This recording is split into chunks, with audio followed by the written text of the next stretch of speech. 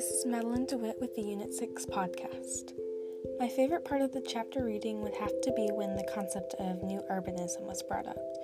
It was present across all three chapters, but chapter 19 and chapter 20 went more into depth with this concept. I enjoyed reading about this because I find this concept fascinating. On paper, the suburbs sound way better than new urbanism. It holds the essence of the American dream, a reasonable plot of land with a house big enough for a family and, of course, a nice car in the garage.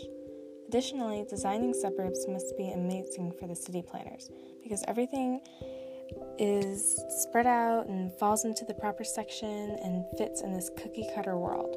However, while the suburbs sound nice, they still have flaws. Pollution, traffic, car accidents, just to name a few. All of which have to do with cars, and cars wouldn't be needed so often if everything wasn't so spaced out and in its own isolated section. I find it funny that the thing that may be so appealing to the city planners is causing the most problems. New urbanism is essentially the opposite. Homes are now a part of mixed-use buildings. There are shops, houses, schools, etc., all in the same area, all within walking distance. Roads are small and pedestrians are a priority, not cars. I just found it to be an interesting topic.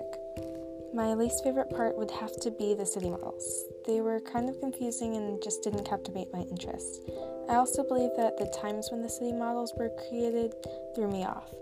Back then, the rich lived outside the city because the rich had cars. Now the rich live in the city because property is so expensive.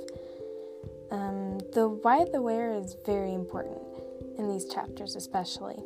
People locate in different places for different reasons. Maybe they like the suburbs. Maybe they can't afford to live too far into the city. It's different for everyone. Like I said earlier, all three chapters mention new urbanism and all three chapters tie into city models.